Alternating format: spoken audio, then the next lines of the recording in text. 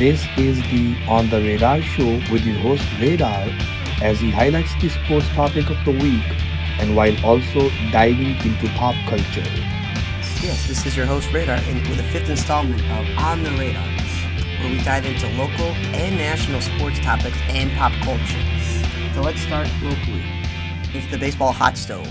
Yes, players are no longer signing long-term deals for what they used to do, and players are signing young players to an extension to buy at arbitration years, and they are going in the route of let's not give anybody over the age of 32 a long-term deal, and people are afraid they're going to not get paid in the free agent market, so they sign these extensions so they not have to go into free agency because guys who are attached with draft picks a lot of times have to wait until spring training, or this year, Dallas Keuchel and Craig Kimbrell, they had to wait until after the draft essentially for somebody to sign them.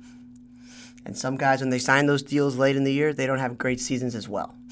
So there aren't as many good players in the market. But the number one catcher on the market was Yasmani Grandal, who statistically is one of the three best offensive and defensive catchers in baseball, and specifically the National League at least, for argument's sake. And the White Sox, who had James McCann, who made the All-Star team in the American League, improved offensively and was always known for his defensive ability, the Sox still went out and signed Yasmani Grandal. They signed him more because of how good he is offensively. He's a switch hitter, but with mostly righties, he's going to bat left most of the time.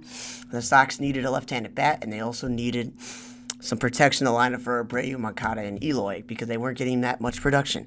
Now, Yasmani Grandal is currently ranked as one of the best defensive catchers. He's in his early 30s, so he's about to be approaching the mid-30s soon. He's also battled injuries in his career. He also was part of the Biogenesis Clinic scandal, so he's missed time due to drug suspension. The best part about his signing is play him at DH three to four times a week because McCann is still good enough to be an everyday catcher.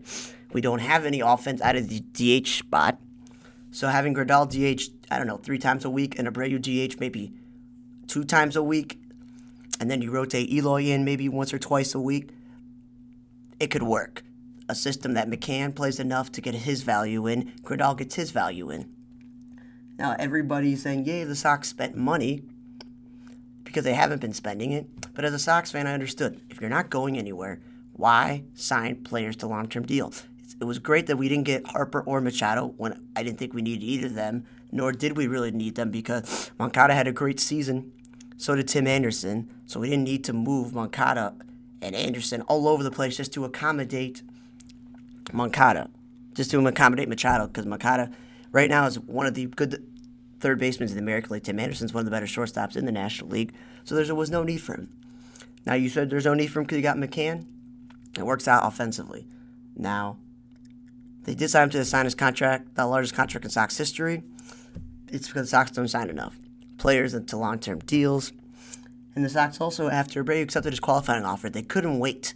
They had to go restructure his whole deal to give him a 3-year deal because they wanted him to stay around and he wanted a long-term deal. He wasn't looking for the most amount of money per year or just for 1 year. So, great, you lock him up and you have Grandal. And McCann is only under contract for 1 year. So, you only have to worry about the issue for 1 year between the two of them. The White Sox need to get some starting pitching. I would not give up a draft pick for Zach Wheeler. I know he's younger than most of these free agents, but he's battled injuries, and I don't really trust him. Plus, he was the 5th best pitcher on the Mets last year because they had DeGrom, Syndergaard, Matz, and they traded for Marcus Stroman. The White Sox need to look at Dallas Keuchel, Julio Teheran, Colin McHugh, Wade Miley. They need guys that can pencil in between Giolito, Cease, and if Kopech comes back and he pitches the way he's supposed to be, if Lopez figures it out, if Rodon comes back, they don't need over-the-top starting pitching because everybody said it's open for the Sox. The Cleveland Indians and the Twins are still better than the White Sox, no matter what happens. Yeah, the Twins need more pitching. Yeah, the Twins could be better defensively, but they're a lot better than the White Sox right now. And so are the Cleveland Indians because if Corey Kluber and Carlos Carrasco and Mike Clevenger and Shane Bieber are healthy, that's a pretty good rotation right there off the bat. And they still got Brad Hand as their closer. And having a full season of Franmil Reyes is a good thing. Jose Ramirez hopefully bounced back from injury. And Tyler Naquin will be healthy, and you'll have a full season of Oscar Machado. So they will be much better than they were last year, the Indians, just because of health. Now, the Bears fan. The Bears only won that game. You could say, oh, Trubisky had a touchdown. He had one rushing and one passing. But he did have 2 turnovers. And the defense was the star of the game. They gave up 243 yards total to the Giants, 143 and 95 to break it down, passing and rushing. It was Khalil Mack forcing a fumble that led to one of the Trubisky touchdowns. The Giants were only at an 8% success rate on 3rd down. That game is summarized by, yes, Trubisky got the offense, but if the defense didn't hold the Giants to 2 touchdowns and forced Daniel Jones to his fumbleitis, then there would have been no way for Trubisky to have led this team, because every week it's treads to get down the field and score. They don't really score in the first half. They beat the Lions because they had a backup quarterback facing them. The reason why they lost to the Rams, because even though the Rams are in a similar position, they have a run game. They don't have a great run game, but they have Todd Gurley. And Jared Goff is better than Mitch Trubisky. Now, the problem is, in this game, Eddie Pinheiro missed an extra point. Last week, he missed 2 field goals. And against the Lions, he missed one of his extra points as well. So he's missed a couple extra points and a couple field goals in the last 3 weeks. And in this game, no opportunity for a field goal because the Bears couldn't get the ball down the field. The Bears thought they had kickers settled, and they thought they had the defense, and it was just on the offense. Well, the offense isn't playing the way it's supposed to be. The defense has been okay, and their kicker is screwing them. And the Bears have to accept that Trubisky was a mistake, and that's on Ryan Pace. They also may have to accept the fact that maybe Matt Nagy was a mistake. Because you can rotate kicker in, kicker out, running back in, running back out, but you're wasting the defense because they're keeping you in the games. The Bears are definitely not making the playoffs this year because the Packers and Vikings are way better than them, and the Panthers and the Seahawks and the Rams all are trying to fight for the 2 wildcard spots, and whoever doesn't win the Cowboys division, if it's not the Cowboys and the Eagles win it, they're fighting for that wildcard spot. And at the same time, so that this means the Bears season's over, the Bears have lots of questions, and that go all the way to the top of the thing. Is Ryan Pace's fault for drafting, for trading up for the draft pick, for signing this coach. It's all going to fall on him. Now, as a Sox fan, you can blame Kenny Williams because he failed up. You can blame John Paxson. He failed up. They were supposed to hire this great young up-and-coming front office executive to be the GM from the Saints, that he was learning how to do the thing right, and he did not. Now, when it comes to football, in the AFC, the Bills are the 5th seed. And the Steelers, the Raiders, and the Browns, and whoever doesn't win the South, that could be the Colts or that could be the Texans, they're all fighting for the other 2 wildcard spots. Now, the Bills' schedule is the Cowboys, the Ravens, the Steelers, the Patriots, and the Jets. There's a chance they could beat the Cowboys, and there's a chance they could beat the Steelers because that would mean they control their own fate. But it's very unlikely to beat the Ravens and the Patriots. So it's at least 2 losses there. So if you say they can beat the Steelers and they can beat the Jets, or maybe the Cowboys, they get 2 wins. But that doesn't give them enough. Because the Raiders, outside of losing to the Chiefs, they face the Titans, who are average. Jaguars, who are horrible. The Chargers, who are having a down season, and the Broncos, who are having a bad season. So they could take care of their own destiny, the Raiders, if they beat 2 of their own division rivals in the Titans and the Jags. So they could potentially win 4 games and take one of those 2 wildcard spots. As I said about the Steelers, they faced the Bills in one of those weeks. But guess what? They faced the Jets, and they faced the Browns.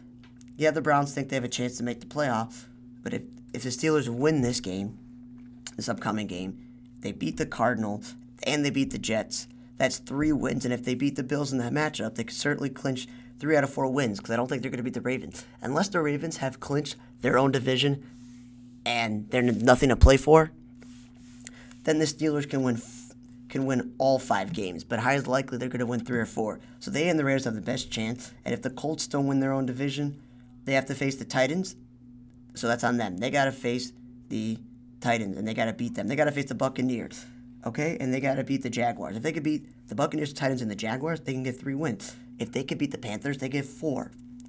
The only issue is that they're going to be facing the Saints, and that would probably be their only loss. Now, the Texans have an easier schedule, because once they lose to the Patriots, they got to face the Browns, the Bucs, and the Titans twice. If they could beat the Titans twice, the Buccaneers and the Browns, they could probably win that division, and the Colts would have to try to win out and try to hold off the Steelers and the Raiders. So even though the Steelers don't have all the talent, based on who they got to play and who the Raiders have to play to end the season, the Raiders and the Steelers, based on the schedule, have the best chance. The Colts are right after them, But if they win a division because the Texans blow some games to like the Browns or the Titans, that's on them and the Bills. And if the Bills somehow beat the Cowboys and the Steelers and they beat the Jets, then maybe they have a chance as well. The AFC wildcard is going to be exciting as well as the NFC because the Saints are wrapping up the division, so the Panthers are trying to win the wild card. The Cowboys and Eagles both want to make the playoffs, but only one can win the division. Same situation with the Texans and Colts. And the Seahawks and the Rams still think they can make the playoffs. They're going to have to get the wild card spot. And both the Packers and Vikings are good, and they got to get the wild card spots. Now,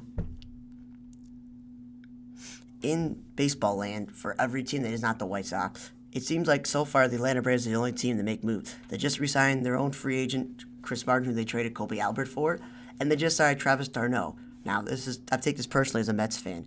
When we traded R.A. Dickey for Noah Syndergaard and Travis d'Arnaud and whoever else was in the deal, d'Arnaud was supposed to be that great offensive catcher who was okay defensively, but you could take him for being a good offensive catcher because the Mets had one of the greatest catchers of all time, Mike Piazza, who was known for his offense.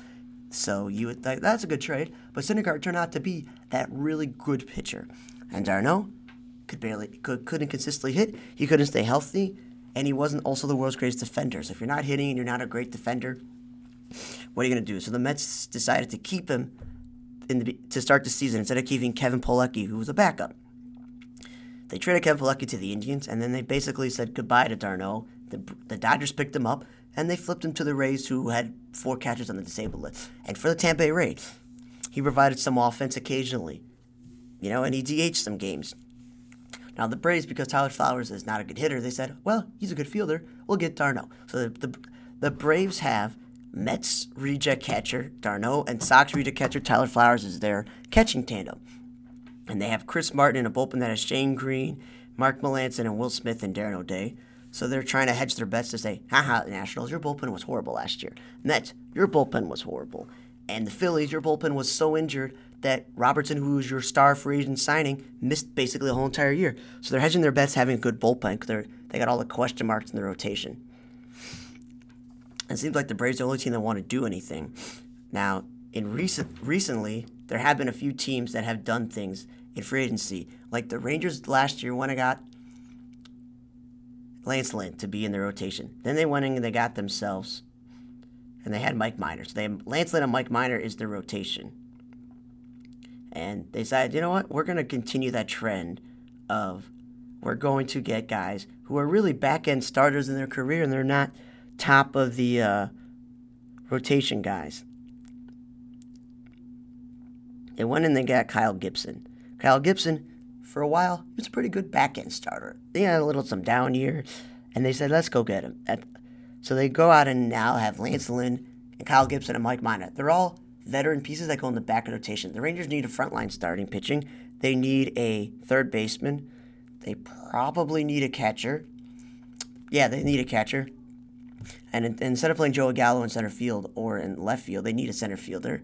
Joey Gallo should be DHing or play first base because they don't have a first baseman. Now, at least I can credit the Rangers. They made some moves today, and the Padres made some moves as well. And that things are happening with the Padres, bringing back Drew Pomeranz, who was on their team as a relief pitcher and a starting pitcher. And every stop he's been in, Colorado, Oakland, San Diego, Boston, name it, he's done both. Started in relief. Had some streaks of being good, some streaks of being bad as a starter, but always been good as a reliever. And the Padres paid him a lot of money to be a reliever when the Padres already have a good bullpen. It's the rotation that's lacking outside of Chris Paddock. But then they also said, let's trade our second baseman because we don't need him. Even though Ian Killer was a mess last year, and we got Tatis and Machado on the left side, we'll trade him to the Brewers, who just called up Keston Hiura to play second base, and they already have a shortstop in Arcia. Unless Luis Urias is going to move all the way to third base, or Keston Hiura is going to move to third base, and they're going to have Travis Shaw actually finally play first base. I don't understand what they're doing. Yes, they have a stacked outfield of Lorenzo Cain, Yelich, and Braun. And Ben Gamel's a great fourth outfielder for them, but they traded Trent Grisham, one of their better prospects. Now, unless Trent Grisham can play center field, the Padres are in the same mess they were in. They traded Franmil Reyes because he and Hunter Renfroe, were both corner outfielders. So was Will Meyer. So was Josh Naylor because he's a corner infielder playing the outfield. So unless he's going to play center field, it's a bad trade to trade the guy who's going to play second base for you. Yes, they went and got Zach Davies, who'd been one of Milwaukee's best pitchers the past couple seasons when healthy, but he's not that one starting pitcher that will help the Padres go from a horrible team to a good team. They need frontline starting pitching or they need depth. And they signed only a relief pitcher recently. So the trade doesn't make any sense. Now, in the world of pop culture, we're wrapping down the fall schedule. And NBC's 1 hour show that they put on Monday nights because The Voice is on for 2 hours. Bluff City Law, Jimmy Smith's third attempt at having a lawyer show. It has 10th and final episode this week. And instead of it just ending with them solving a case, it ended in murder and a love triangle situation. The ex-husband being with the main character, but then her coworker who they kind of see sparks flying, interacted and kissed, whoop-de-doo. This show wasn't that great of a show to begin with, but with the signs of being 10 episodes and not being given additional episodes in the year 2019, it's a good sign that it's going to be not renewed, nothing coming from it. Now, I'm not that old. I'm going to be 27. I thought I live in a world where broadcast television shows get 18 to 22 episodes, and if they get additional episodes, they get 23, 24, 25, 26. But 10 episodes? That's cable land. That's FX Networks. It's Comedy Central. It's Sci-Fi Network. It's AMC. It's Adult Swim. It's those stations. So to give a broadcast show 10 episodes means you didn't have faith in it to begin with, so fine. I thought this show, because it's an hour drama, they would give it 12, maybe 14 episodes, 12 to 15 episodes and see where it goes. Now there's going to be an opening for a couple of months, and they're going to put that Amy Poehler, Nick Offerman craft show, because that's NBC's format. We have The Voice, which is our American Idol, on 2 nights, and we're going to then have one drama that lead into it. And I think the first season, maybe the second season, Blind Spot was that lead-in show, and that was a good idea.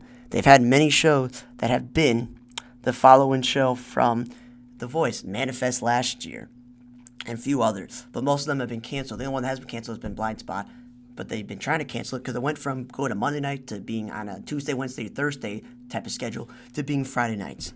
ABC's schedule is Dancing with the Stars sometimes could be 2 nights, but we make it 1 night for 2 hours. And they're very smart to have a good doctor just stay in that block for 3 hours after, that 3rd hour block right after Dancing with the Stars for 3 years. Because before then, they've had other shows, and they've come and gone, and they've moved them around. But that's their Monday night schedule. The CW, because they and Fox are on that only 2-hour program, Fox has 911 now Monday nights. It used to be the Gotham Hour. Now it's 911. They put Prodigal Son there. CW is, I don't understand, it's a racial thing. Black Lightning and All American, which were not originally on Monday nights, are on Monday nights. And CBS, because they don't have a competition reality show that affects them, they go 2 half-hour sitcoms and 2 dramas. Now, Dr. Bull has been on Mondays for a couple of years, but it used to be that Tuesday night show on CBS that would be sandwiched in between 2 NCISs because they can't just have an NCIS night on Tuesday nights. They have to put one NCIS on Sunday night, and they got to put the other 2 on Tuesday night. And now FBI for 2 seasons has been stabbed right in the middle of the 2 NCISs. And The Neighborhood's on for 2 years. But shows like Big Bang Theory have shifted from Monday to Thursday. How I Met Your Mother and Two and a Half Men have also shifted from Monday to Thursday when they've had half-hour sitcoms as the lead-in for these dramas. The All Rise fits perfectly into the courtroom drama show with Bull on Monday nights. It just doesn't really fit in with Bob Artabashola, which is like a romance comedy that's horrible. And The Neighborhood was like a family comedy. The Neighborhood would go great with, Young Sheldon. It'd go with The Unicorn. It feels like Bob Artabashola would be better to go with Perfect Harmony, Carol's Act, or Mom, but I don't think it's going to be renewed, nor Perfect Harmony, which was only given 13, which is fine, because it's somebody's Bradley Whitford's schedule. But that's Thursday nights where they do 4 half-hour shows and then 1 hour drama, and that's their Law and Order SVU that's been on for many years, the only successful law show they've had for a while.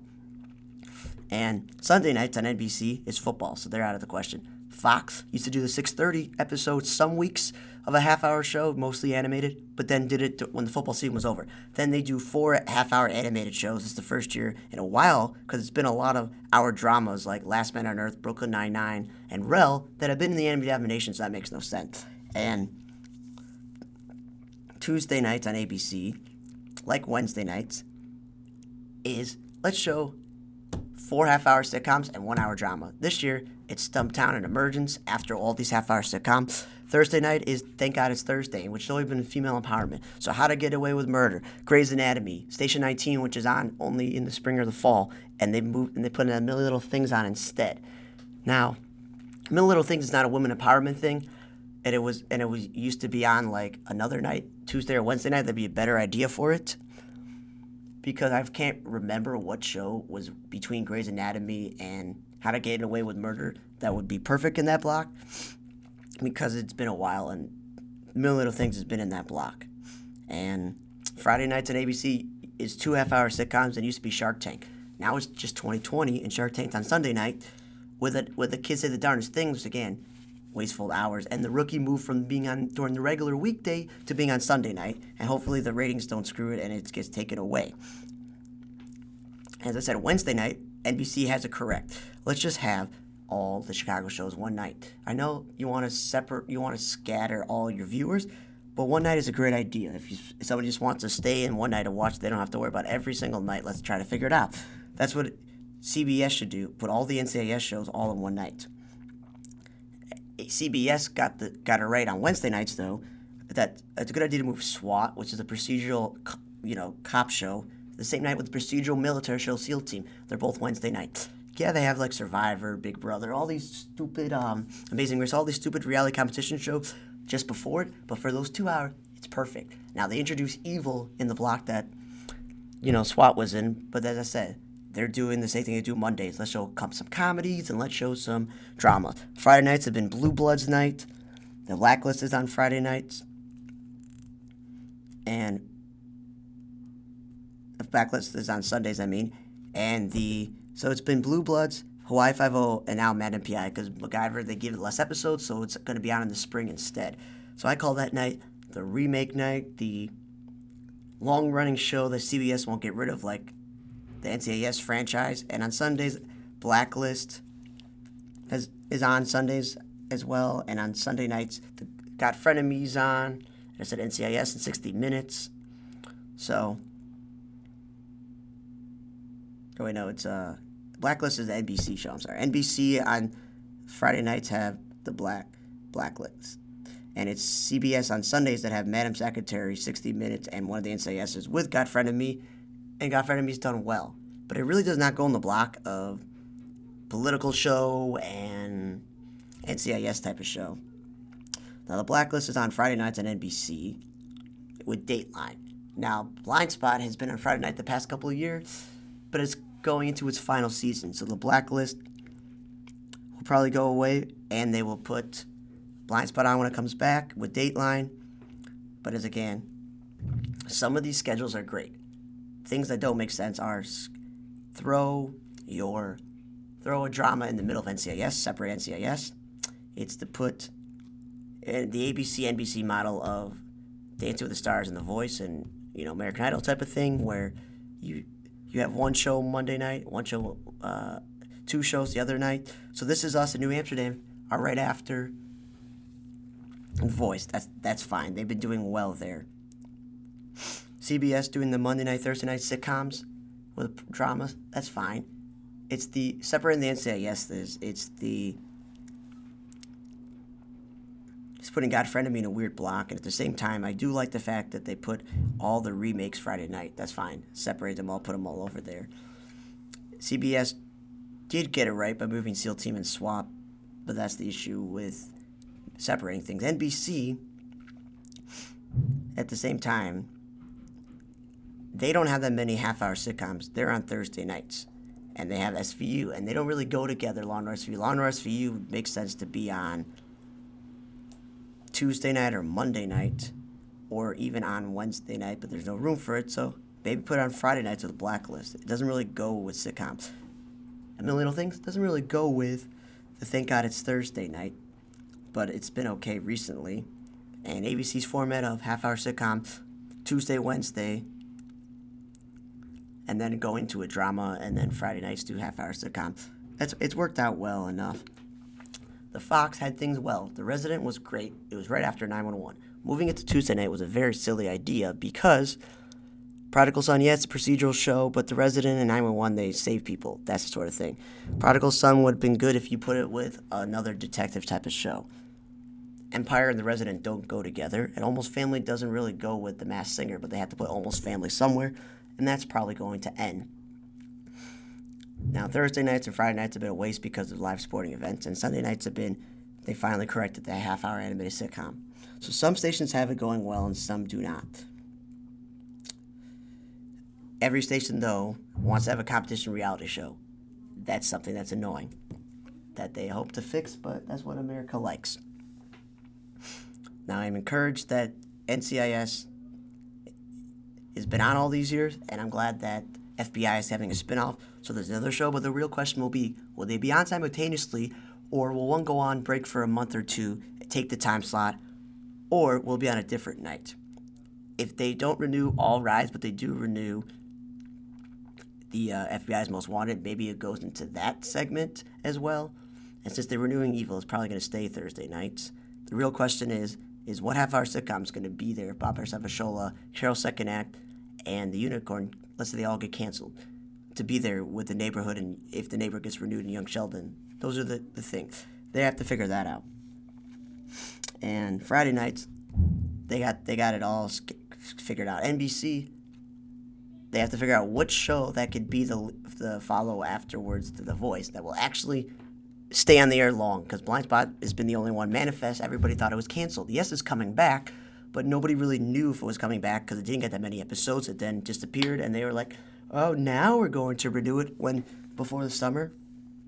ABC's format of half-hour sitcoms, 1 hour drama, I would rather just have one night of half-hour sitcoms and another night of all dramas, and have The Rookie, Emergence, and Stumptown all be the same night. And then Sunday nights, because Sunday night is football night, and Sunday night is also Animation Domination night. I don't think it's a good idea you put The Rookie on Sunday nights. And Supergirl, CW, good job. You put it with Batwoman. The two of them are female superheroes. Great idea. I don't get the racial Black Lightning and All-American, but I'll take it. And Arrow, because it's in his final season, you want to put it in the same slot at nighttime with The Flash, the second superhero show. That's one thing. You want to put your teen drama, Nancy Drew, after Riverdale? Good. Thursday nights, put Supernatural and Legacy. Okay. I don't watch Legacy. It's a spin-off. I don't watch Supernatural. It's been on for a while, but it's always been on Thursday nights, Supernatural, except for a couple of years when it swapped around with Arrow. Friday nights being Charmed and Dynasty. I just call that the remake night that nobody cares about. It's the fact that CW went to Sunday nights because they only have 2 hours when the solution is go to 3 hours. But Supergirl and Batwoman, same night, perfect. When Arrow ends, hopefully Legends is Tuesday night, perfect. The Riverdale spinoff should be the same night as Riverdale. It makes sense. And any other shows they have on the network will be on Thursday, Friday night, and it really won't matter unless Roswell, New Mexico is going to be Tuesday nights. But that, again, is a remake or spinoff, whatever you want to call it. That could also be Thursday and Friday nights. So it's very encouraging that some of the networks get it correctly and some of them don't. I'm not a big fan of somewhat of CBS's and ABC and NBC's three originals, how they do it, but the Dancing with the Stars and The Voice give them all them. That's where they get themselves in. NBC's Wednesday night is the best idea to call it Chicago night. That's perfect. The CBS just got to make an NCIS night, and ABC's got to figure out a way to not have to do some sitcoms and dramas and mix them together like CBS does. Not a great thing. And NBC doesn't have that many sitcoms, so putting them all Thursday night, but with SVU, it still doesn't make any sense. And Fox, if it gets original programming Thursday and Friday, I can come back and comment on it. But it's Empire and Resident that don't go together. But hey, you got an animated sitcom on Sunday nights now to go with Bob's Burgers, Simpsons, and Family Guy. Hooray for you! Congratulations. And when Last Man Standing comes back, what's gonna go with it? I don't know yet. So basically, the Bears, if they're ever gonna win, they need their defense to. Their defense is the only reason why they win. They got to fix the quarterback and coaching situation. Glad the White Sox made some moves. Hopefully there's some more free agent signings and trades that happen. And both the wild card spots are going to come down to teams you never expected, like the Bills and the Raiders and maybe the Browns. And in the NFC, it could be the Rams will make the playoffs and the Eagles may not make the playoffs. Thanks for listening to On the Radar with Radar. That's me. Tune in next time for the next edition of the podcast. This was the On the Radar show with Radar. For more from him, check out his Facebook page, On the Radar Entertainment Blog. His long form articles are radar4428.blogspot.com. His YouTube account On the Radar. Follow him on the Twitter at radar4428 and download his podcasts from Apple Podcast under On the Radar.